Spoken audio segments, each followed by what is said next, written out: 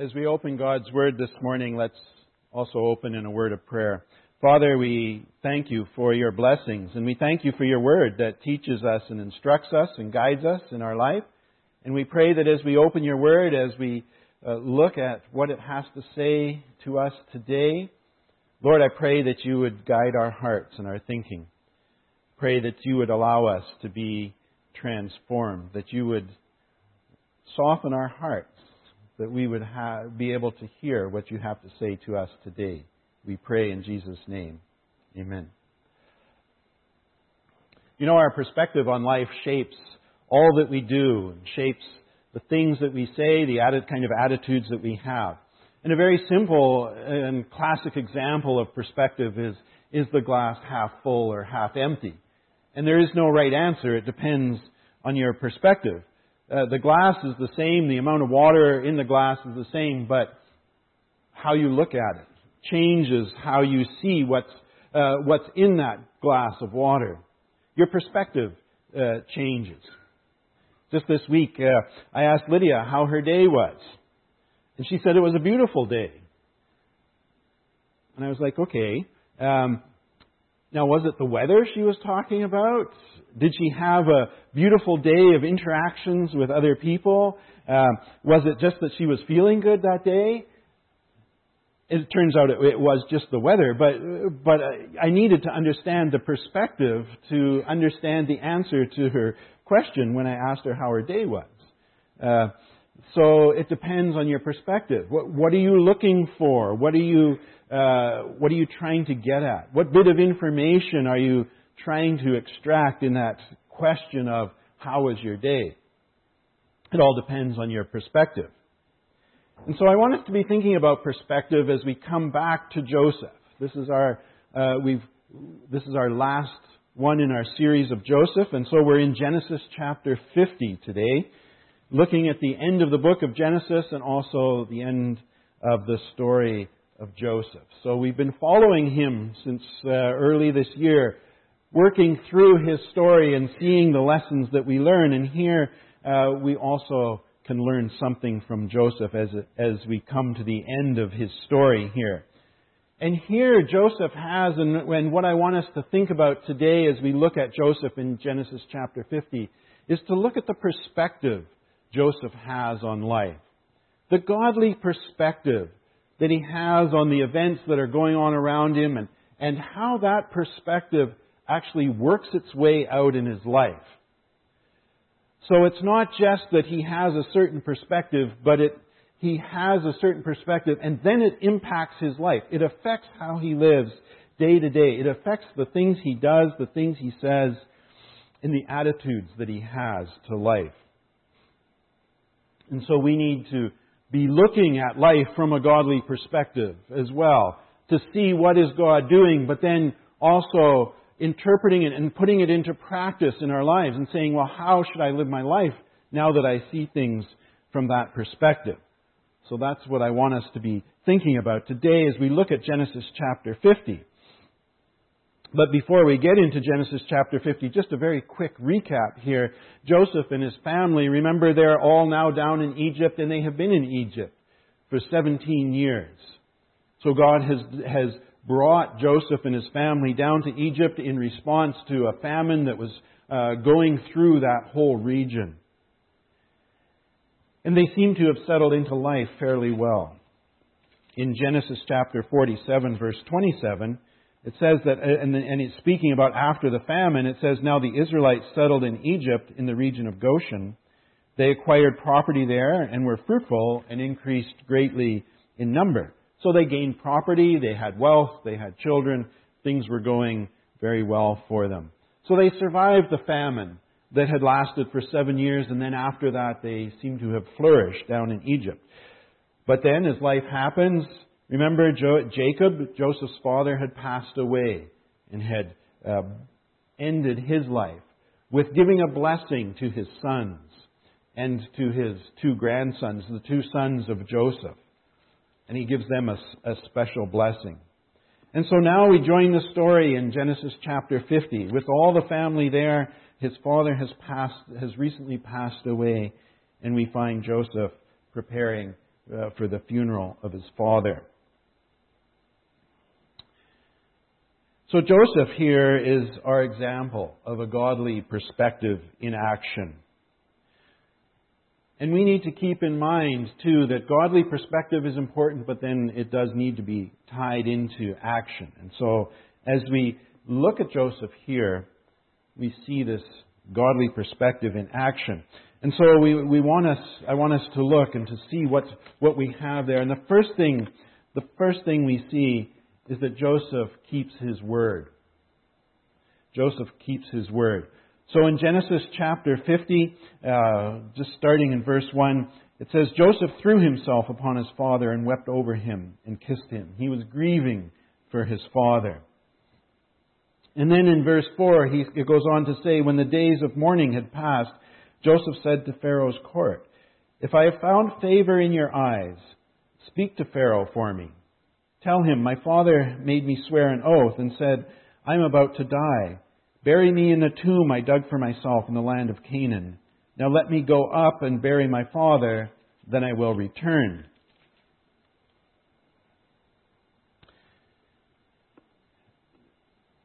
Jesus tells us in Matthew chapter 5, verse 37, that we are simply to let our words stand. Yes or no. Be clear and straight up. When you say you're going to do something, do it. Don't embellish, don't be vague, but let your yes be yes and your no be no. Don't say anything more than that. Jesus' brother James in James chapter 5 gives us similar words, and he says very much the same thing. Simply let your yes be yes and your no, no. Don't go around waffling on the issue. Don't go around debating about it. Just say what you mean, say it clearly, straightforward, and then hold to that. Hold on to that. When you've said you're going to do something, do it. There's nothing complicated about that, really. If you say you're going to do something, you do it. And this is exactly what Joseph said, and Joseph does. So we see a couple of things that Joseph does here. First of all, in that passage I read, he said, my father made me swear an oath and said, I am about to die. Bury me in the tomb I dug for myself in the land of Canaan. Joseph made a commitment to his father here that he now needs to fulfill. And it's interesting because when you look back at what Joseph and what actually transpired there, is it wasn't actually Joseph, but Jacob asked all of his sons. It wasn't simply Joseph, but when you look at it, he makes that request of all of his sons. He says in the end of Genesis chapter 49, he's there with all of his sons, and Jacob gives them these instructions. He says, I am about to be gathered to my people. Bury me with my fathers in the cave in the field of Ephron the Hittite. And he goes on to describe it. But Joseph has taken this responsibility on himself. So presumably Joseph is the one with the resources to do this. He's got the gumption. He's got the initiative to make sure this happens. But he seems to have taken on the responsibility for this to actually take place. Now, you might normally expect the oldest son to take responsibility for this and make sure that his father's wishes were done. But here in this case, I guess Joseph is the one who's in position of power and authority and has the resources. So Joseph takes it upon himself and says, I need to do this. I need to make sure my father goes and gets buried where he wants. I need to make sure that I fulfill my commitment that I made to my father. My father asked me to do something. I need to do it. And so he was keeping his word. He had that godly perspective on life that I have committed to do something, so now I need to fulfill that commitment. Even though my father, he's dead, he doesn't know whether I'm actually going to do it or not, but I know that I made that commitment to my father to see that done. And so I need to do it. So Pharaoh grants him his leave to go and do this and to bury his father, and they actually go with some great procession back to Canaan and bury his father and have a 7-day period of mourning and do all that's required. But in this, As well as Joseph's commitment and keeping his word to his father, he also makes a promise to Pharaoh in a way. Because he says in Genesis 50, verse 5, "Now let me go up and bury my father." And look what he says to Pharaoh. "Then I will return." Very simply, "Then I will return." And then look what he does. Verse 14, Genesis chapter 50, verse 14. "After burying his father, Joseph returned to Egypt." It's just a little bit in there, but look at that commitment. Joseph tells Pharaoh, "I will return." What does he do? He returns. Very simple, very straightforward, keeping his word. His godly perspective on life says he should keep his word, and he does it. So but we know that's not always easy to do. It can actually be very difficult at times to keep our word. Sometimes we agree to do something, and then we just forget about it. We forget that we actually agreed to do that. We have a conversation with someone and we say, "Yes, I'll meet you at a certain place at a certain time," and then it completely leaves your mind. And so sometimes we do that. But sometimes we agree to do something and then find we really actually don't want to do it. And so we start to make excuses. Maybe you've agreed that you'll rake the leaves on Saturday, but you don't really want to do it, and so you're praying all week for heavy rains to come on Saturday, so you don't actually have to do it. And then Saturday comes and you find all sorts of reasons why you couldn't do it. "Oh, I needed to do this, and I was kind of tired, and my leg was a bit sore, and my shoulder was... And so I couldn't do it." And you find all kinds of reasons to not fulfill your word. We do that. We do that. That's life, but maybe that's not what God wants us to do. When we say when we say we're going to do something, we should actually do it. And even when it's hard to keep your word, we need to do that. Because in some ways, you think about it, it would have been easy for Joseph to say, "Let me just stay here. Let me not go back to Egypt. Things are good now. I'm here with all my family to bury my father. Let me just stay here. Is Pharaoh going to send his armies to come and get me? Probably not. So let me just stay. It won't make any difference. I've done what I needed to do. I helped them through the time of famine. Haven't I done enough for Egypt? Let me just stay here in Canaan." But he doesn't do that because he said to Pharaoh, "I will return." And so he needs to do that. So he goes back, and he doesn't just go back on his own. He takes his whole family back with him. So he's showing a real capacity at keeping his word there. The second thing we see is humility. And humility isn't really something that's a highly regarded virtue these days. We don't exalt the humble. We like to put on a good face for other people. I was reading just this week that in one very unscientific study that was looking at selfies, it said that women take an average of 7 selfies before they get one that they're happy with to post out on social media. For the men, we're maybe a little better. We only take 4 before we're happy to post something. Why? Because we don't want to look bad, right? We don't want to put something out there that doesn't reflect well on us. Occasionally we might, but the only time we put something out there where we look bad is when we have deliberately done it. And we made ourselves deliberately look bad, and so we're still in control of it.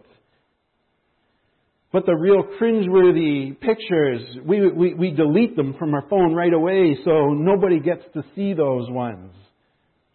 So humility is not a highly regarded virtue. Yet this is what we see with Joseph in Genesis chapter 15 to 19. It says, "Now when Joseph's brothers saw that their father was dead, they said, 'What if Joseph holds a grudge against us and pays us back for all the wrongs we did to him?'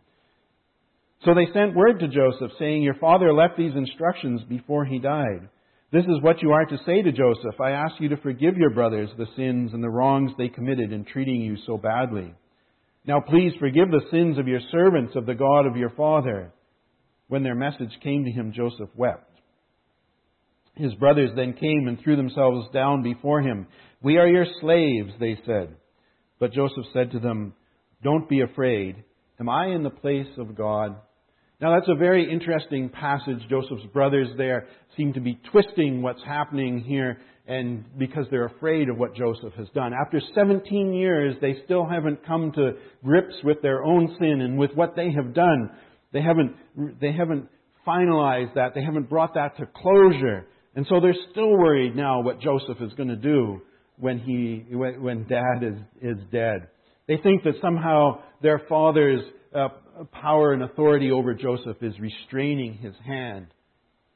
And so they go and they seem to lie to Joseph. And Joseph hears this and he weeps. And why is he weeping? Perhaps because he's upset with his brothers that they would do this, that they would bring this lie to him. That surely if Jacob had some words for his sons, he would have given them to Joseph himself and not just left them with his brothers to convey.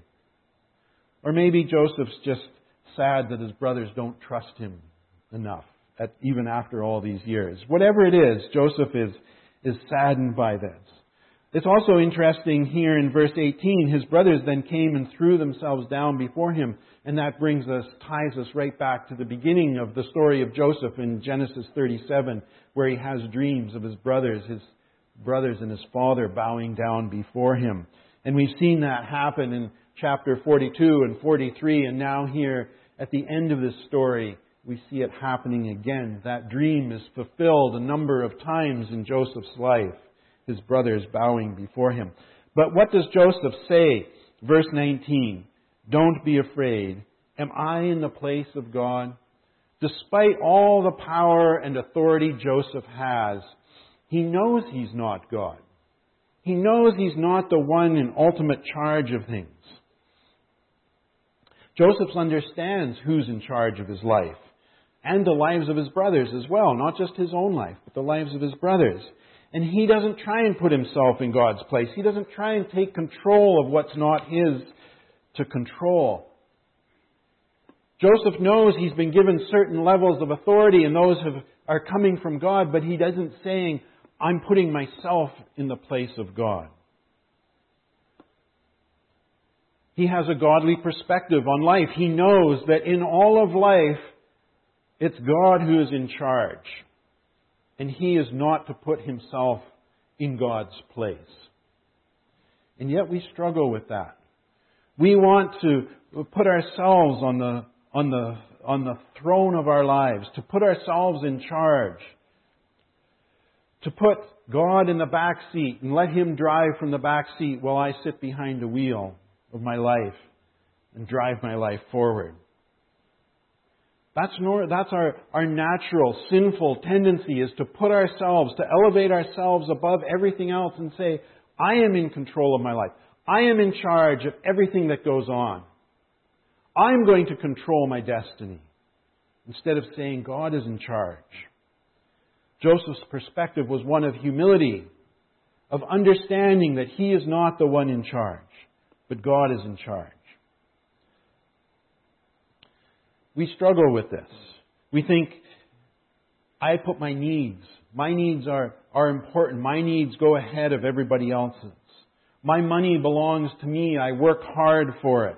I don't have to share it because it's mine. My name is so important. I don't want to be neglected. I don't want to be put down. This is a hard one. At one point I was working to come up with some ideas on how to bring some internet connectivity to our mission area, where we were working, our property that our mission was on. And I'd worked with some providers and I'd come up with some kind of solution, and I shared it with my assistant. That this is what I was thinking. This was the idea that I had. And we kind of worked it out. We hadn't done anything, but we had this idea. Well, my assistant goes and shares it with another one of the missionaries about what we're thinking about. And somehow it got a little bit got lost in the translation or something, because that missionary comes back to me a couple days later and says, Ken had a great idea for internet connectivity. Okay, I'm sitting there now doing a slow burn. Ken had the idea. That was my idea. What are you talking about? I was concerned about me. I was saying that I need to get that recognition for that idea, not someone else. That's our tendency, to say, I am so important. I am first. That was my idea. But that's hard. But Joseph is showing humility here and saying, no, God is the one in charge. Whatever is happening around, I'm not in the place of God. I understand my place in life. God is in charge. So Joseph demonstrates real humility there. The next thing we see is that he accepts God's purposes, and we see this in verses 20 and 21. He says, in a classic Bible verse here, you intended to harm me. So he's speaking to his brothers. You intended to harm me, but God intended it for good, to accomplish what is now being done, the saving of many lives. So then, don't be afraid. I will provide for you and your children. And he reassured them and spoke kindly to them. Joseph accepted all that had happened because he could see God's purposes in all that happened to him in his life. In all the hardships that he went through, in all the troubles that he had, he could see God's purposes. And he accepted them with grace, with humility, with peace. He was able to step back and see the big picture and see how this was to benefit others. That it wasn't just about him.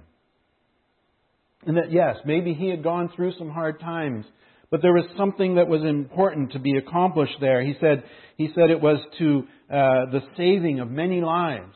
So Joseph could look at his life and he could put aside the troubles and he could have that godly perspective in order to say, I can accept God's purposes for me. I can accept the things that happen to me because I have this greater perspective on it. I can see that this was for the benefit of many here. Sometimes we get that focus. We just look at our own lives.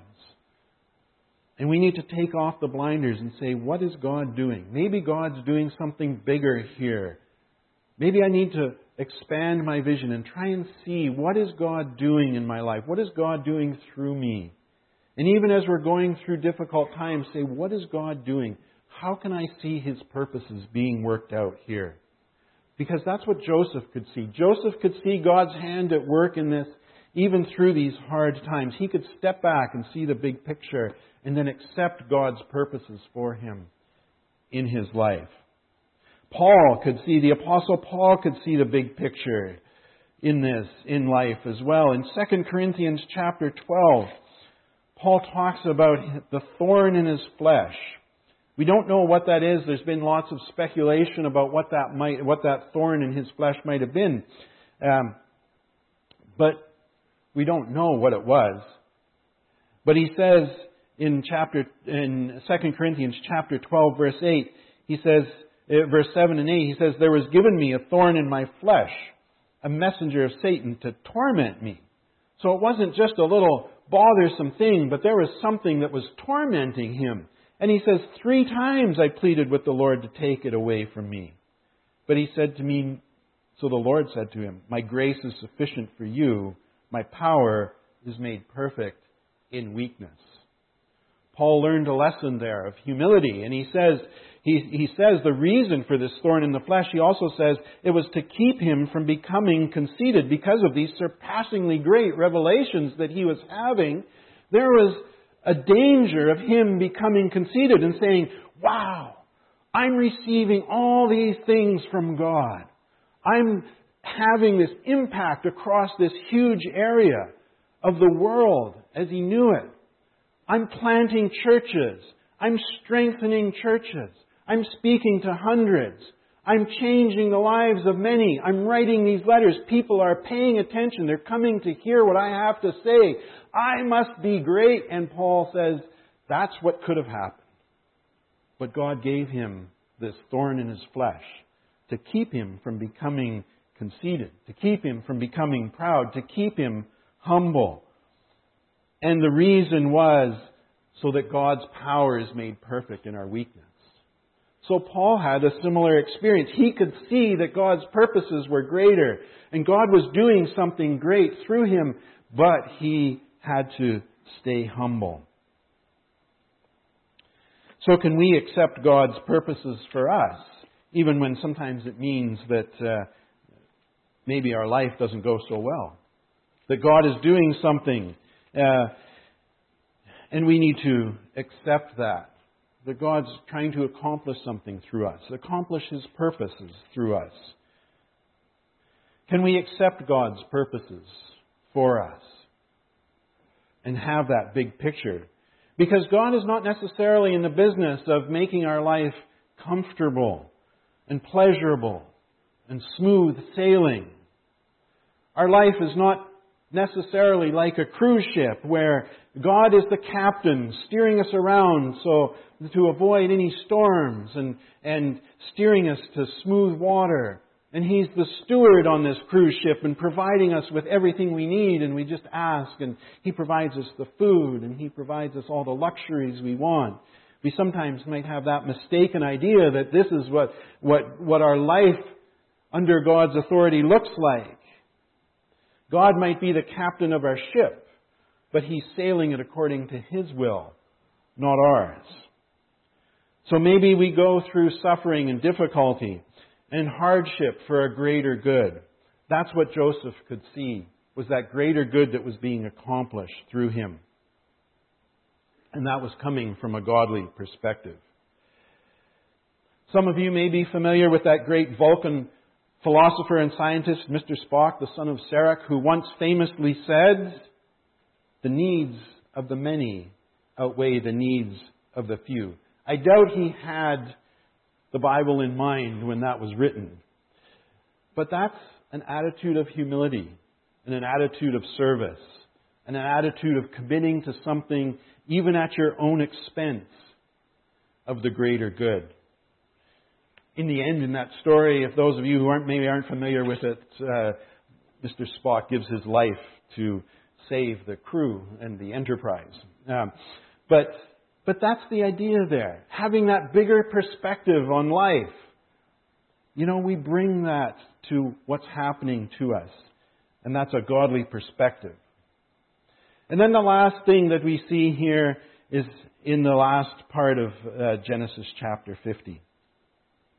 It says, starting in verse 22, Joseph stayed in Egypt along with his father's family.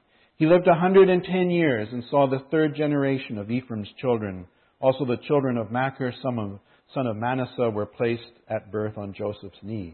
So he got to see his grandchildren and his great-grandchildren there in Egypt.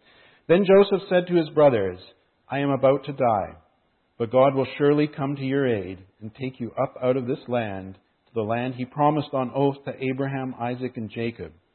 And Joseph made the sons of Israel swear an oath and said, "God will surely come to your aid. Then you must carry my bones up from this place." So Joseph died at the age of 110. And after they embalmed him, he was placed in a coffin in Egypt.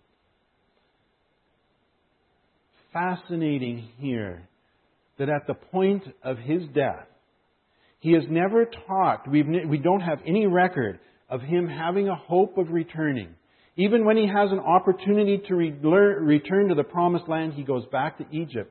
And yet here, at his very deathbed, he has a hope for a future rescue and return to the promised land.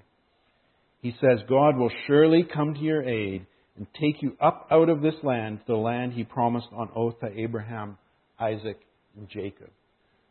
Interesting here, at the end of his life, we get a glimpse of the hope of a future that Joseph had.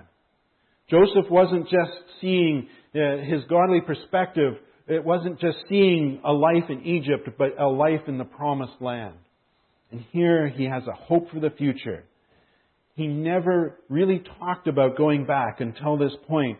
And here he has that hope for the promised land, a hope for something better, a hope for that God has for him and his people. He knew that somehow his descendants at some point would go back to Canaan, to the promised land, and he wanted his bones to go with them. He had no idea how long it was going to be. As it turns out, it was almost 400 years. But he goes back. And when we look ahead in Joshua chapter 24, verse 32, in Joshua chapter 24, verse 32, we read that he actually does end up back. It ties the story back nicely. In Joshua chapter 24, verse 32, it says, "And Joseph's bones, which the Israelites had brought up from Egypt, were buried at Shechem in the tract of land that Jacob bought for 100 pieces of silver." So the end of the story for Joseph is he ends up back in the promised land. 400 and some years later, but he is back in the promised land. His bones are carried back, kept through all those years, and carried back because of the commitment that the people had to fulfill what he had asked. But he had that godly perspective on life that led him to a hope for the future. No matter how you feel about events of the past week, there is hope. There is hope for the future. God is in control. The future is in His hands. We may wonder at the short-term events that are happening around us and how God is at work in all of those things. But we know that God holds the future. We can go, we're in Genesis here, we can go to Revelation and we can read the future. Jesus will come back. He will defeat evil. He will rescue us from every sorrow and every pain. There will be He will take us to a place where there is no more mourning or sorrow or pain. This is the hope, the ultimate hope that we have. That He will never leave us. He will be with us. We have a hope for a better day. Just a couple weeks ago, we heard a sermon about from Psalm 23 that we might be going through that valley of the shadow of death, but God is with us and He's leading us to a better place, and that's the hope that we hold on to in our lives. That's a godly perspective on life. That we have hope. We don't despair. We don't feel so burdened because we have that hope that God is leading us.